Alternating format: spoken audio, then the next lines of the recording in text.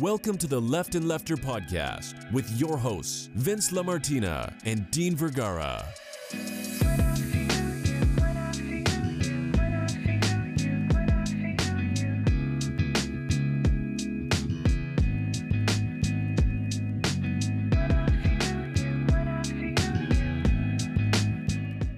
This is a Left and Lefter podcast where we discuss the current news and events from the ideological perspectives of a moderate Democrat and a democratic socialist. I am your host, Vince LaMartina, and I'm joined by my co-host, Dean Vergara. We're back again with another episode. Dean, how are you doing today? I'm doing great. Glad to be back. Happy to be back. We took a week off. We're back better than ever. Better than ever. Ready to tackle some political commentary. Perfect. And there's a lot that's been going on. Before we get into that, I do want to give a quick update on the state of the podcast. We are continuing to grow our podcast and social media presence. Since our last episode, we shattered our most recent goal of 1,500 Twitter followers. Thank you to everyone who followed us on Twitter. As of this recording, we're currently at 2,800 followers. Our new goal for this week will be to reach 3,000 Twitter followers. The only way we can accomplish that, though, is with your help. So please go ahead, follow us on Twitter at Left and Lefter. We would really appreciate it. Help us reach our goal of getting 3,000 followers on Twitter. Also, we are proud to announce you can now support the Left and Lefter podcast directly by purchasing merchandise on our website. We have just launched our Left and Lefter shop. Go to leftandlefter.com/shop to support the podcast. Currently, we have a bunch of great Joe Biden merchandise that you can only find on our website at leftandlefter.com/shop. I am currently using our Buy Don mug as we speak. Not only is it great quality, but the message is even better. The shop has Biden-themed mugs, iPhone cases, flip-flops, and even jewelry on sale and in stock. We also will be launching t-shirts and face masks very soon. So please keep checking back as we add more items to our website at leftandlefter.com/shop. To celebrate the launch, we have a discount code. Use the code LAUNCH15. That's LAUNCH15 to receive 15% off anything in our store. And that's good for the rest of July. That's LAUNCH15 to receive 15% off anything in our store.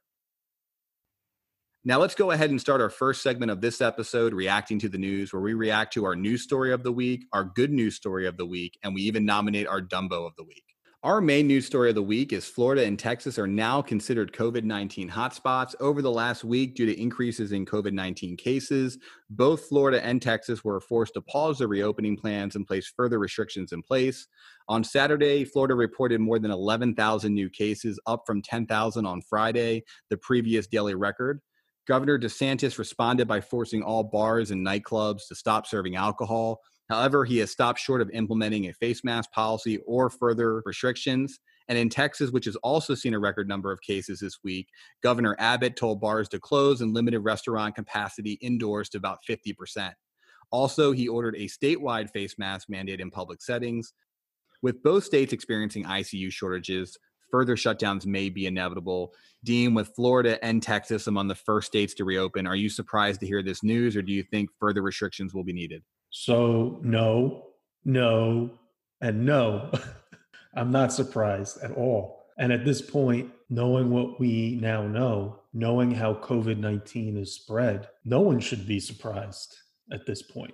So there's this image that I really cannot forget, and really no one should forget.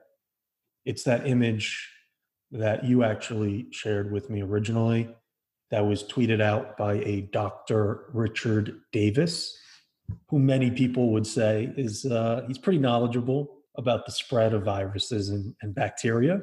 Yep, Dr. Davis is a viral expert, so he's a good one to listen to. And so more specifically, he is the clinical director of the microbiology lab at Sacred Heart Hospital. So what he and his fellow scientists did was they conducted a series of experiments. And the startling image that he tweeted out was the result of those experiments. So to anyone who has not seen the images of those results, let me just briefly explain what those results revealed. They revealed that masks and social distancing work.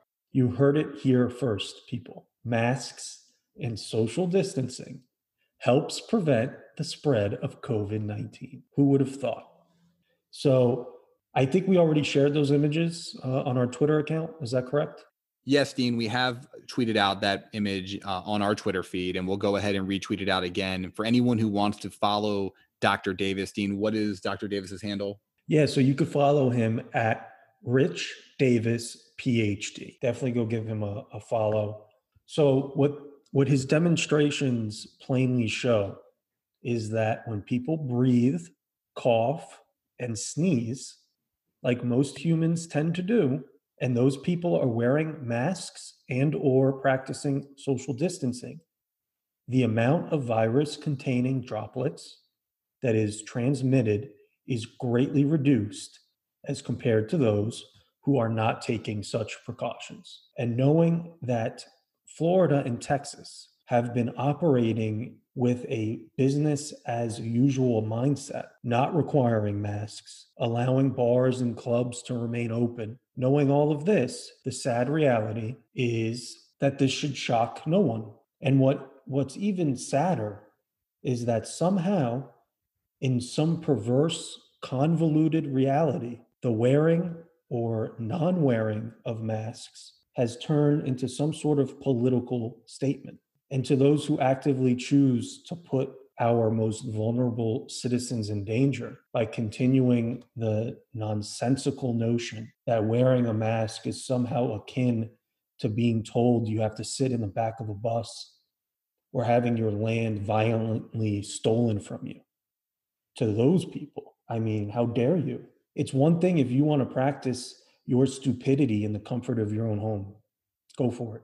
But now, these people, with their willful ignorance, are putting people's lives in danger. And for what? For what? How selfish can they be? We're a society that, in a best case scenario, comes together to oblige a certain set of values, rules, and laws that hopefully result in more good than bad. So if these people do not want to be considerate and thoughtful, and I don't know, an empathetic member of society, then they should leave their local Costco, Best Buy, or Walmart and move somewhere in the middle of nowhere, and they could go fend for themselves.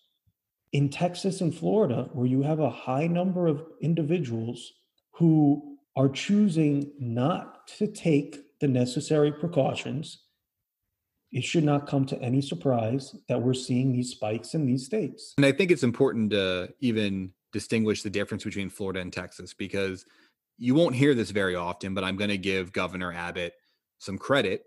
I disagree with Governor Abbott on pretty much everything, but at least he was smart enough, had enough intelligence to realize the writing on the wall, which was that if he didn't act soon, even with his promise not to do anything to harm the reopening or to stop the reopening, he understood what was happening, which was that COVID-19 cases were increasing drastically, testing was down, and that he could not keep it going any longer, and that he had to do something to try to stop the curve. And I give him credit for at least mandating masks, because you look what's happening in Florida and talk about just the epitome of an idiot in Ron DeSantis. There are plenty of bad governors throughout history. There are plenty of bad governors currently serving in America, but Ron DeSantis takes the cake. His state, Florida, where both of us live, ICU shortages are becoming a very big issue. We're having 10 to 11,000 per day new cases happening. Now, he did shut down all bars, which I think will help to a degree, but he refuses to put in place a face mask ordinance, and he doesn't want to do it statewide. What separates, I think, Governor Abbott from DeSantis is the fact that DeSantis has one goal and one goal only. DeSantis wants to appease Trump. Don't get me wrong, Abbott wanted to do the same thing. Abbott wants to be Trump's lapdog just as much as DeSantis does. But for DeSantis, I think it's on a whole different level, because DeSantis gives a lot of credit to Trump for winning him his governorship. Let's face it, the polls showed DeSantis was going to lose. Trump came and did rallies for him. Trump really went to bat. Do you think that's what it is, Vince? Do you think that's why he seemingly so beholden to Trump? Yes, I think the only plausible explanation is that he believes he owes everything to Trump, and he is beholden to him, and he will do nothing to go against him, because that's what he's doing right now. When you look at all the new data coming in, every day 10 to 11,000 new COVID-19 cases, 22% decline in testing.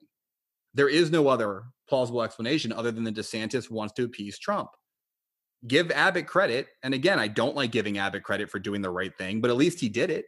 At least he's requiring face masks. He understands the writing on the wall. And let's face it, Texas isn't as bad of shape right now as Florida is. But Abbott knows what's going to happen. He knows if he didn't put something in place, it was going to get bad very quickly. And now that's what you have happening in Florida. And unfortunately, in Florida, everything is politicized. It's a swing state. So I think everything always is politicized in Florida. And right now you have a lot of people who, out of pure politics, they don't want to wear a face mask and they're fighting it every step of the way. And I think DeSantis is also trying to appease those people as well. That's his base. The people who don't believe COVID-19 is real. They don't want to accept it's real. They think it hurts potentially President Trump because of President Trump's lack of any actual response to COVID-19.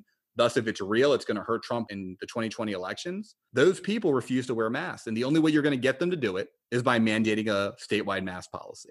And that's why DeSantis won't do it, because it goes against his base and it goes against Donald Trump. Additionally, I think DeSantis really cares about tourism. The state of Florida is a tourism state. So I think he doesn't want to do anything that also could hurt tourism. He doesn't like the idea of people having to walk around in masks because he thinks it's going to hurt people wanting to come to Florida. And I mean, also, if you wear a mask, you do look like the Lone Ranger. That is very true. Donald Trump does say he looks like the Lone Ranger when he wears one. Everybody that also lives in Florida who's been complaining about DeSantis and Trump, you better come out to vote. You better come out to vote in 2020 and you better come out to vote in 2022. Yeah, let's face it. The reason DeSantis is governor is because they outvoted us. Their base came out more than our base came out. That is the only reason DeSantis is governor. We were just talking about this before we started recording this podcast. We were looking at Andrew Gillum and the race that he ran, and he did a great job. He flipped a lot of counties that were red counties blue, but it wasn't enough because the Panhandle outvoted Southeast Florida, and that was the difference. So we lost by what, 30,000? Was it 30,000 votes? Yep. Give or take. So, just come out to vote. Tweeting about how awful he is great. And I guess it spreads awareness, but it's all for nothing. It's all for nothing if you don't come out to vote. To all those kids that have been protesting, going all the way back to the gun control protests to now, just come out to vote. Please. Yeah, it's sad when you think about the fact that people don't realize that elections have consequences still. And I'm hoping that with COVID-19, we've all learned that. When you look at the Gillum DeSantis race, not only did we not turn out our base, but you look at the amount of people who also did not understand that this was a binary election. The amount of people who voted in that governor's race for third-party candidates, or even worse, they undervoted. They voted the bottom part of the card and they didn't vote for the governor's race. To me, that's ridiculous. There is only two options. And I know there's a lot of people who would argue, and I know, Dean, we've had arguments about this, whether a third party is needed. I get those arguments completely. But here's the reality. There is no third option. It's a binary choice. You have the Democrat and the Republican. You're not going to get someone who agrees with you on every issue. I did not agree with Andrew Gillum on every issue. But I was also smart enough to know that I did not want Ron DeSantis to be our governor. Why? Because he's an idiot.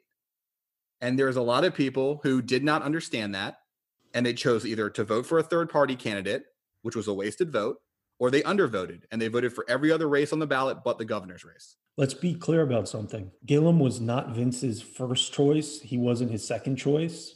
He had very significant differences of opinion with Gillum, and even with that, he understood that when Gillum got the nomination, he was the only choice. And he was a fervent, not only defender, but proponent for Gillum. And if a moderate Democrat can do that for Gillum, we have to do that for Biden and for any other Democrat right now that is, in our opinions, less than perfect. But it is a binary choice. So again, elections matter.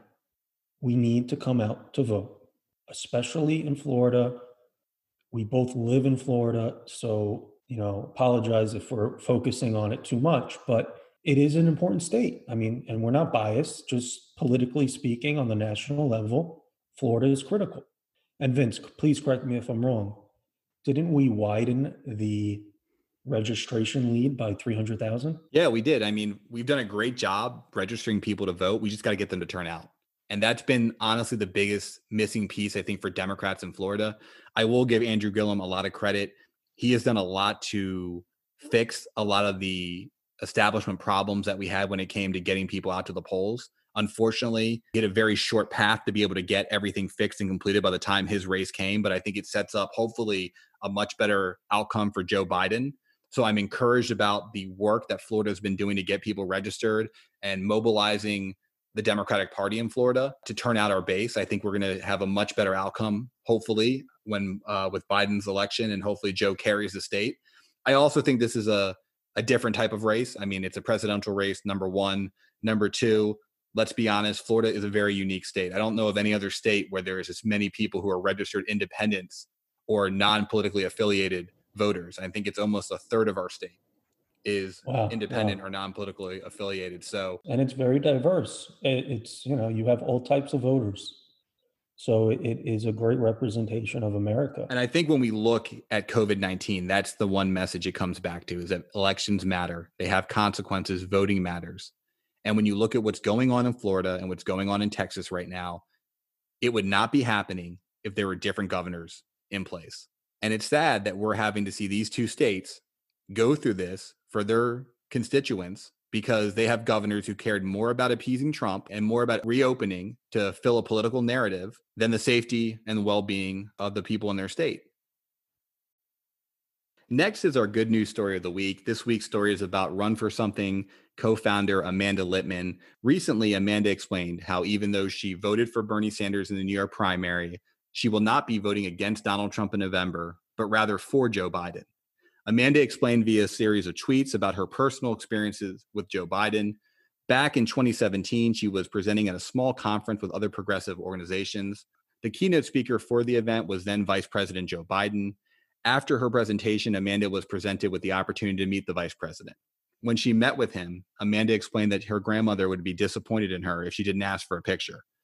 After taking a picture, Vice President Biden turned to Amanda and said, "Let's call Grammy." Amanda immediately called her grandmother and said, "Sorry for interrupting your bridge game. Someone wants to talk to you." She then handed the phone to the VP. "Hi, Grammy. This is Joe Biden." Amanda said that she could hear her Grammy smiling through the phone while talking with the vice president. Joe Biden told her grandmother how proud she should be of Amanda and all her accomplishments. Grammy told Joe Biden how she had 18 grandkids and she was truly proud of all of them. She also explained how she had 4 daughters. Her second eldest, Amanda's aunt, Michelle, was in the hospital with advanced colon cancer. She was really sick. She had 3 kids, all young, and it had been a rough 2 years. The VP's posture and demeanor changed immediately. Biden responded by saying, "I'm so sorry, Grammy. I'm so sorry. You know my son, Bo, died of cancer. As a parent, you should never, ever have to think of one day bearing a child. It's a nightmare. I promise you I'm going to do everything I can to help you." Vice President Biden went on to talk about his moonshot effort to find a cure for cancer. He continued to speak personally with her about sitting in the hospital room with a sick child and about the pain you feel. She could hear her grandmother choking up on the phone. The VP took out his notebook and wrote something down and told Grammy, "I'm going to give Amanda my personal home phone number. You need anything, call me. You're in the DC area, right? I'll come to the hospital and sit with you. Anything you need, call me." Vice President Biden went on speaking with her grandmother for over 20 minutes longer. Then the VP handed her the phone back saying, "Your Grammy is a strong woman. I'm so sorry about your aunt. Please, anything I can do, anything, Amanda, let me know." Less than 5 months later, Amanda's aunt Michelle died of colon cancer. Vice President Biden sent her Grammy a beautiful, heartfelt condolence letter. He also sent one to her uncle, a man he had never spoken to. It meant so much to them. To this day, Grammy still talks about that phone call and that letter. She knows how much it meant to have her pain seen and heard. Grammy always says Joe Biden is a genuinely nice man. He just gets it. Grammy's grief mattered to Joe Biden, and he understood how to relate to it. This is why Amanda is voting enthusiastically for Joe Biden. Even though her politics align more with Bernie Sanders, she understands that our country is grieving and that hundreds and thousands of people have literally lost loved ones, and a million more are grieving about the futures and plans they once had. Joe Biden viscerally understands how that grief feels. Part of rebuilding the country after Trump will be creating policies and legislations. But just as big of a job will be redefining our nation's emotional stability, or what Joe Biden calls the soul of our nation. We're all going through trauma. Our next president needs to be one who can help us heal. Vice President Biden can do that. He will help us all grieve. Joe Biden will see our pain, respect it, empathize with it, and help transform it. That's why Amanda is enthusiastically voting this fall, not against Trump, but for Joe Biden. Dean, this story is the epitome of the Biden message. He is someone who can heal this country. Joe Biden is a man who genuinely, I think, understands pain. He's went through a lot of pain throughout his life.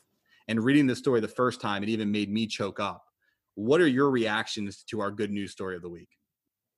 I love this story. I love it for a couple reasons.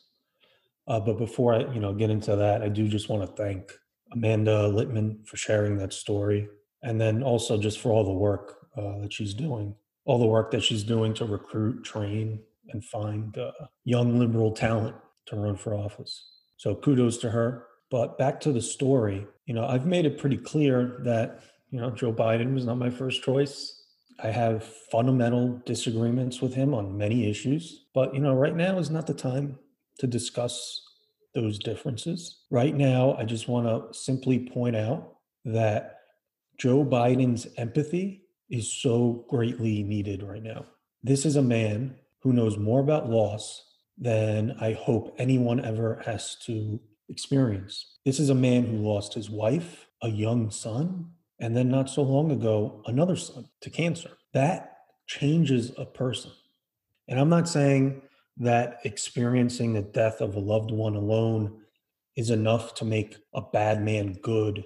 But what I am saying is that Joe Biden has so clearly been shaped by the tragic events in his life and exemplifies what it means to show empathy in its purest sense. And to contrast that with what Donald Trump is, a man who went on stage in front of thousands of people and mocked a disabled man, a man whose entire business career has been built by defrauding students and local governments, a man who, in the middle of a pandemic where over 130,000 Americans are now dead, spent more time showing off his water drinking abilities than discussing the economic and health consequences of a pandemic he told us would go away by summer. It is night and day. This story allows everybody a great opportunity to compare and contrast who the man Joe Biden is and who the man Donald Trump is.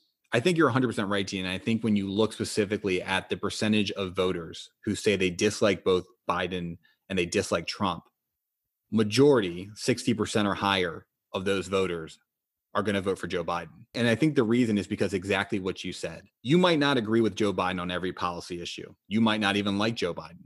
But at the end of the day, who is going to be able to heal this country? We have a pandemic. We have people rioting in the streets. Who is best equipped to do that? Is it the guy who for the last 4 years continues to sow division? The person who can't even get along within his own party with anyone who disagrees with him? Or is it the guy who's saying he's willing to reach across party lines? The guy who throughout his career has shown the ability to work with other people from other parties. I know Lindsey Graham is now a diehard Donald Trump supporter, but one thing Lindsey Graham cannot run from was an interview which he gave when he was asked about Joe Biden. And almost in tears, Lindsey Graham talks about how great of a person Joe Biden is and how there is no better person as far as character than Joe Biden.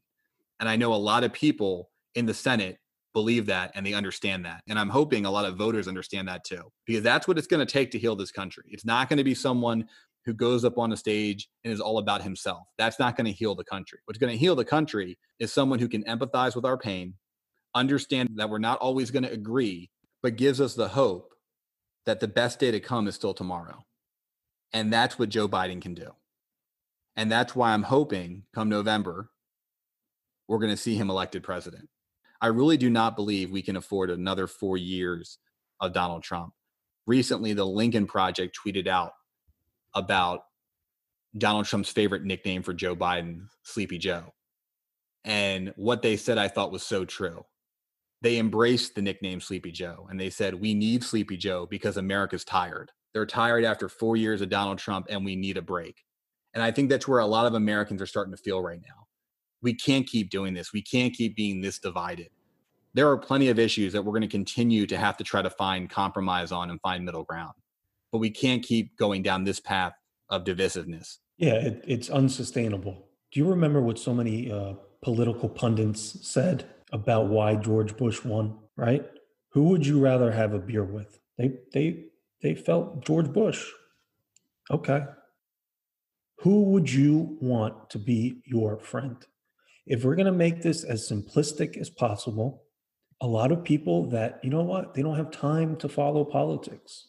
They're just worried about supporting their family. That's most people. And to those people, who do you trust more to have your back, Joe Biden or Donald Trump? Joe Biden, the man that time after time exemplifies what it means to have empathy. He did not have to do that for Amanda's grandmother. There's no cameras. Or Donald Trump, who is only concerned about himself and his image. So I know that's, overly simplistic, but I think to a lot of people, that matters. And it mattered with Bush, and I sure hope it matters again with Biden. And I think that's the difference between them. Joe Biden cares about us. Donald Trump cares about Donald Trump.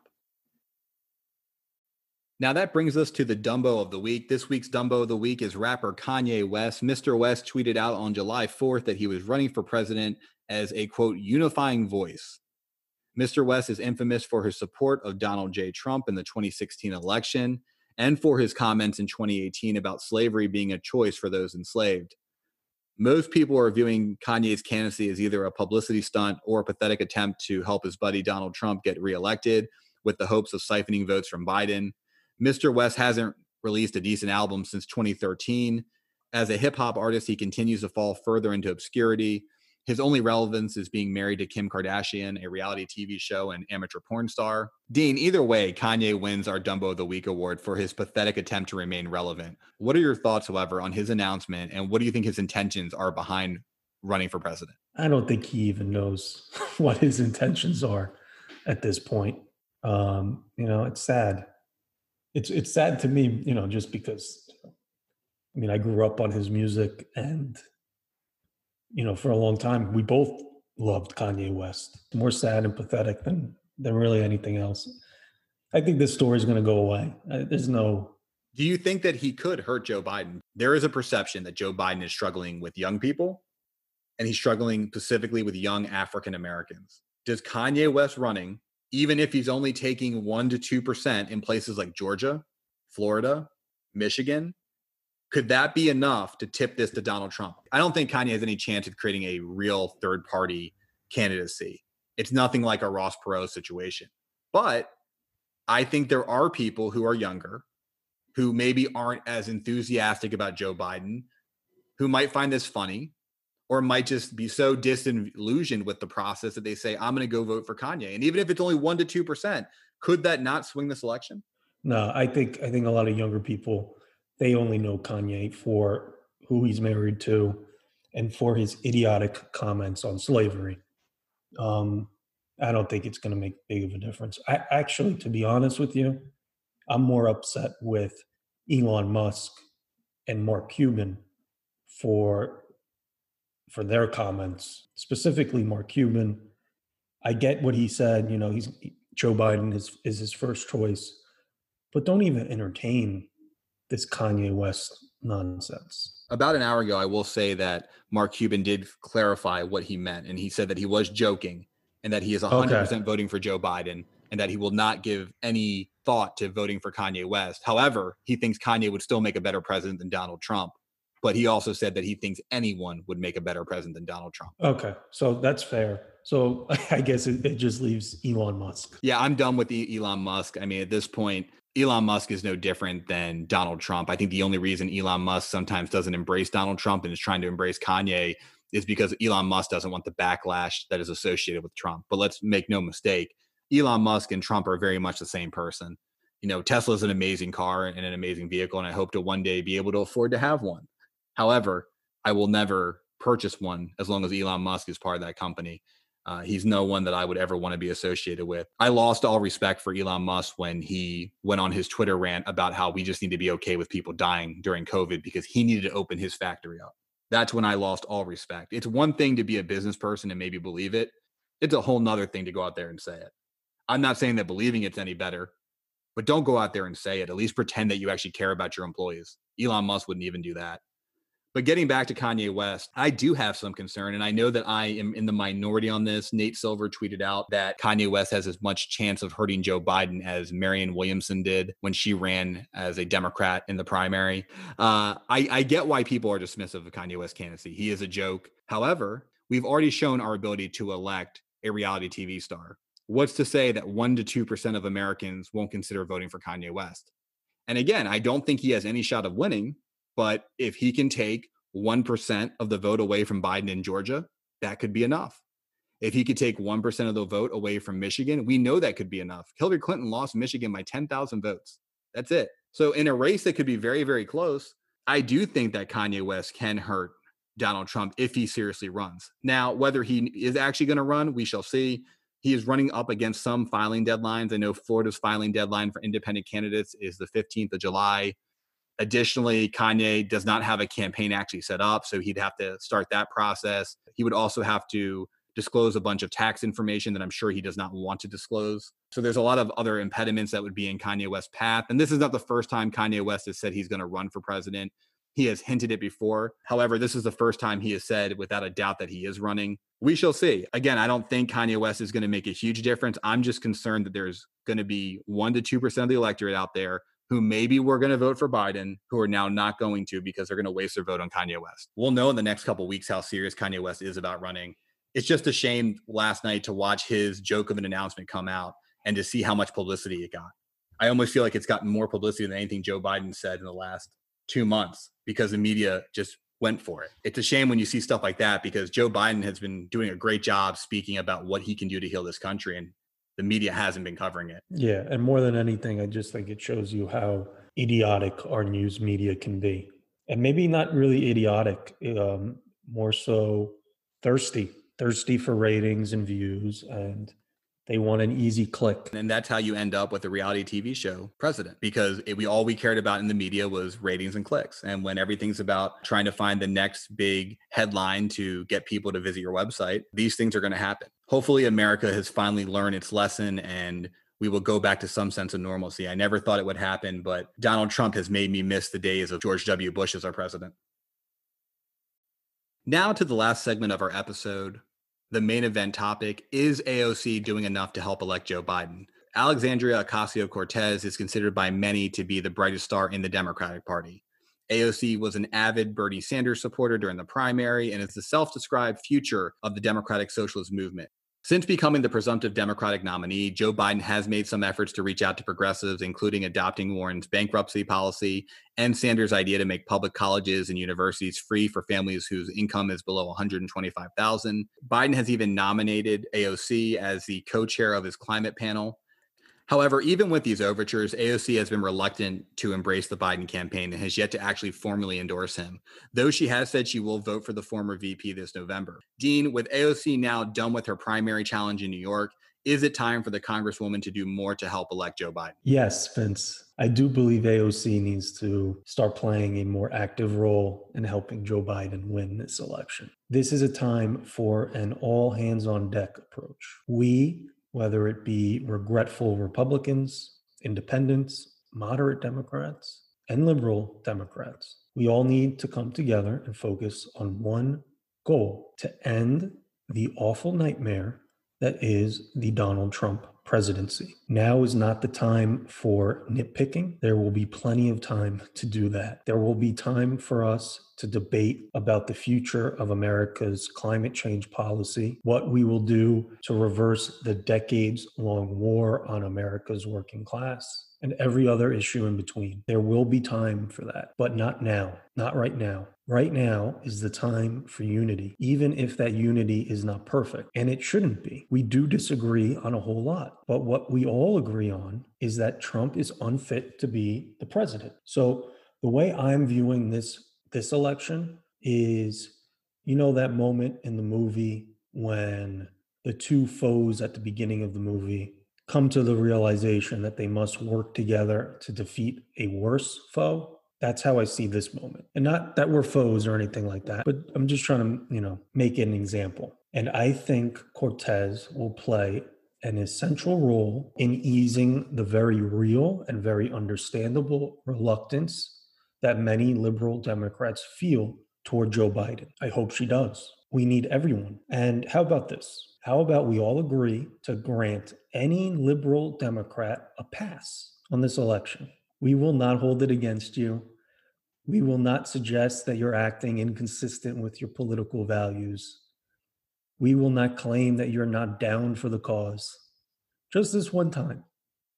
In this one moment, we all agree to view this election in a vacuum. And I'm only half joking. Can we agree on that, Vince? I agree with you on that, Dean. And I will say that I do think AOC needs to do more, but I think she will. I kind of look at it from two different lenses. I think my personal belief on why AOC has not done as much is because the Biden campaign and AOC's campaign are very calculated about how they want to use her. You've seen this with the Biden campaign. They're waiting to bring out the big guns when they need them. I think you're going to see a lot more of AOC going to bat for Biden when we get closer to September and October. People do not give the Biden campaign enough credit. When everyone thought it was all falling apart, the Biden campaign brought it together. They executed their plan. When it came time on Super Tuesday, they had everyone lined up the way they needed them to. I think it's time for the Democratic Party to give Biden's campaign the respect it deserves. It's run a pretty great campaign up until now. Yes, there have been blunders. Yes, there have been times where I think we've all wondered what's going on, but he's done a really good job of executing their game plan, which is right now, let Trump be Trump. Let him go out there and say all the crazy stuff he's going to want to say. Let him go hurt himself. And when it comes closer to September, you're going to see more people come out and endorse Biden, including AOC.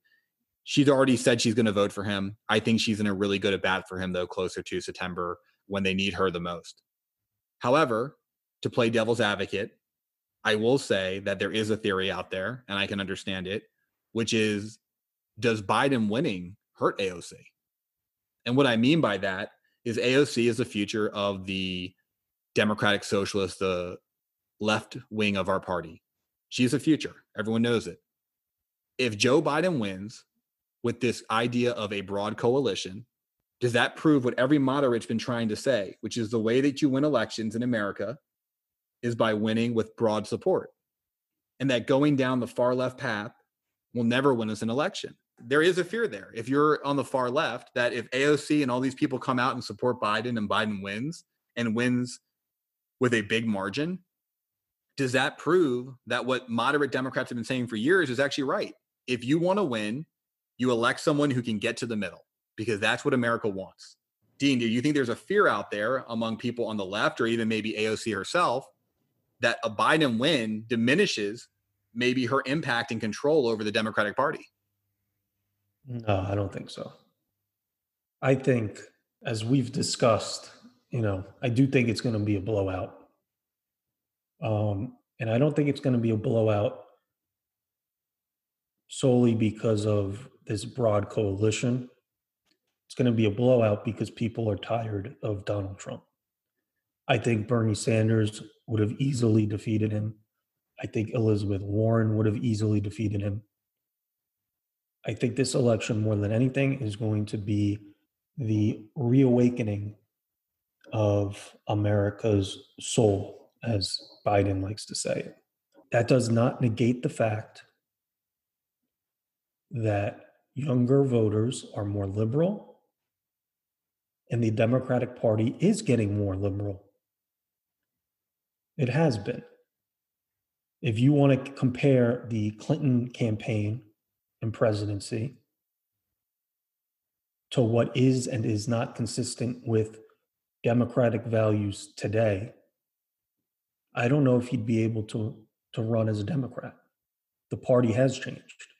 So I don't think there's that fear. I don't think there should be that fear. I think it's going to take time, like anything.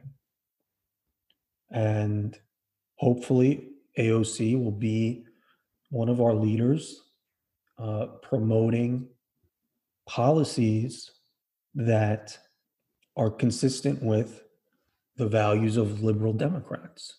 And, I do want to make another point that these values are not so foreign. The idea that every single person should have health care is not that foreign. Every country, every developed country in the world has this. It's not that foreign that corporations should be allowed to pay zero in taxes and yet not pay their employees a living wage. That's what we're fighting for. So I do somewhat resent the idea that these policy proposals are too foreign to ever be adopted in America. America is socialist, Every single person over the age of 65 is getting a check from the government. Policing, military, infrastructure, the postal service. This is all socialism. I get what you're saying, Vince, but I don't think there's that fear, and I don't think there should be that fear. And I agree with you. I don't think the divide is as much as people want to make it out to be. I think a majority of Democrats agree that healthcare is a universal right. I think the difference is how do we get there? And that's where our differences lie. It's not always about the issue, but it's about how do we get there and what is the best and most logical way to get there. I do, however, disagree with you that there should be potentially some political fear from the far left when it comes to how to nominate a candidate for president. I think what history has shown us time and time again is that moderates win, and that electing someone who can get to the middle and make people feel comfortable with them across the country and build a broad coalition of support. Did John Kerry win? Did Hillary Clinton win? Did they win? No, I get what you're saying, Dean, and I agree that you still need the right candidate to win. However, I do think when you look at history, when you elect someone who's too far to one side, it's very difficult for them to win unless they find a way to bring people together. How are you going to connect with that voter in California, but also that voter in Montana or the voter in Florida? That's where I think being a moderate has its benefits, because you have the ability to reach out to people and build that broad coalition. And that's where I think sometimes being further on the left, you don't have that possibility. Let's face it, there obviously was a fear politically among Democrats that electing Bernie Sanders would be a colossal mistake. I know you went through and said that you thought, if Elizabeth Warren was a candidate, she'd be fine and be in the same position Joe Biden would be in. I don't know if that's true either. I think too often we fall into the narrative that anyone could be winning this election who is a Democrat, because America is turning against Trump. It's more important that the person's not Trump than necessarily who they are. But I disagree with that. I think it'd be very tough in this current political climate for maybe Elizabeth Warren or Bernie Sanders to be doing as well as Joe Biden is. Joe Biden's able to get independent support more than maybe an Elizabeth Warren or a Bernie Sanders. Joe Biden is also a rare challenger. Typically, the reason challengers struggle when they run against incumbents, and the reason that incumbents tend to always win, is because the challenger is not well known. And there's a vetting process going on of who is this challenger? What about their past that we don't know? It's Joe Biden. We know who Joe is. We've known him for 8 years as vice president. He's been vetted. We already know the Joe Biden commodity. So I think he's a unique candidate in that aspect, because there is no process of really vetting him anymore. We've already vetted him. The country's already comfortable with him. They know who he is just as much as they know who Donald Trump is. I do think that there should be a little bit of fear on the far left side, in the sense that this kind of proves what I think moderates have been trying to say for a while, which is that we all agree on the same politics. And the job of the far left part of our party is to push us towards more progress. But you need to elect someone who can get to the middle, because the problem of the far left of our party is dealing with is this idea that you have to be pure. And if you're not 100% pure on these issues, then you don't really believe them. And I think that sometimes gets us in a lot of trouble as a party. You look at what happened in Kentucky, and I know, Dean, we talked about this throughout the past week. I was very concerned that they were not going to elect Amy McGrath to represent the Democrats in the Senate against Mitch McConnell. And Dean, I know you were a big fan of the progressive candidate in that race, Charles Booker. But my big fear with electing him is that Kentucky isn't ready for him yet. And I'd much rather have an Amy McGrath who can reach out to independents, who can go across party lines and build a coalition. We just had a Democrat become elected governor there because that's the race he ran. He ran as a moderate Democrat who was going to reach out across the aisle and was going to get things done for Kentuckians. And that's what Amy McGrath can do. I think too often as Democrats, we make the mistake of electing progressive Democrats who have no chance of winning in some of these states. And I think that was a prime example of, fortunately, the party making the right decision, because I think it would have been a complete disaster when you finally have a chance to get rid of Mitch McConnell to elect someone as far left as Charles Booker. I'm hearing the same term over and over again. Moderate Democrat. What have moderate Democrats effectively done over the past 20, 25 years? Healthcare is still unaffordable for most Americans. Climate change is still getting worse. Income inequality is worsening as well. We've tried the moderate Democrat experiment. For most people, it is not working. For most people, it seems like it is Republican light, where the focus, especially on the economy, revolves around the investor class instead of the working class. So I do believe we can bring the Democratic Party further left, and I don't think AOC has anything to be worried about. Because our policies that once understood, I believe a lot of Democrats and a lot of independents will realize that this is the future.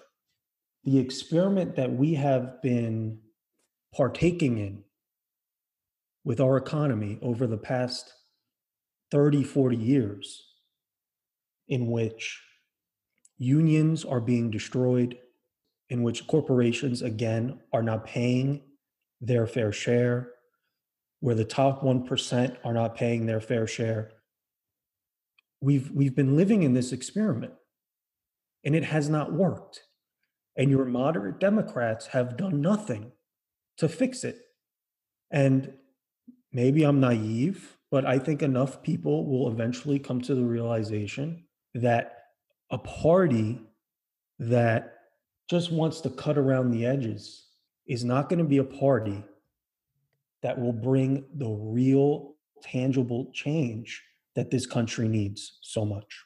And this, I think, goes back to the classic differences between you and I when it comes to policy, when it comes to progress, because my viewpoint is moderates have done a lot. What have we done? We've won, something the progressives seem not to be able to do on a national stage. But what do you do with that winning? And that's the difference. What real differences have you made?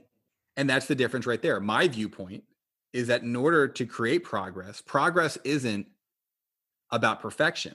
Progress is about moving forward. So what moderate Democrats have been able to do is help us move forward. Is it as far as we want it to be? No. But for the first time ever, are we at least not discriminating against people with pre-existing conditions when it comes to healthcare? Yes.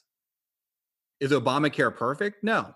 For the first time ever, can health insurance companies tell you that they're not going to cover something because you met your max amount of out-of-pocket expenses they're going to pay? No, that can't happen anymore. So again, I'm not saying we're perfect. But can most Americans afford the premiums? Most Americans still do not have affordable access to healthcare. Every other country in the developed world has universal healthcare. But we're supposed to feel fine because the moderate Democrats got us, you can stay on your parents' healthcare plan until you're 26. But is that not progress? No, it's not progress. It's not progress. But it is progress because before you could get kicked off your parents' healthcare plan. People still cannot afford healthcare. How is that progress? Because we've moved forward. It's not perfect. What I think the difference is, you're saying it's not perfect. It's not the way it should be. And I agree with you on that issue. I'm saying it is progress, though, because progress isn't about perfection. Progress is moving forward. I don't know how you could say that pre-Obamacare is the same thing as Obamacare, because it's not. There are tangible differences between what the insurance companies are allowed to do. Is it what it should be? No. Did we get the public option in there? No. But that's something we need to build on. And my argument is, at least we passed something. Frankly, my frustration with the far left at times is that they rather pass nothing than pass something that might have a few flaws. And I rather pass something. Just like when it comes to a candidate. There are a lot of things that I wish Joe Biden was maybe a little bit different on when it comes to policy. But at the end of the day, I just want a candidate who could win. We go back to looking at the primary. I was not the biggest Joe Biden fan. I mean, I've always respected Joe Biden. I liked Joe Biden. I was happy for Joe Biden that he was when he won. I was vehemently rooting for him against Bernie. I think I would have rooted against anyone but Bernie at that point. So that's not that big of a surprise. You know, I started out as a big Beto fan and he dropped out and I went to Pete and I went through all the moderates until I got to Biden.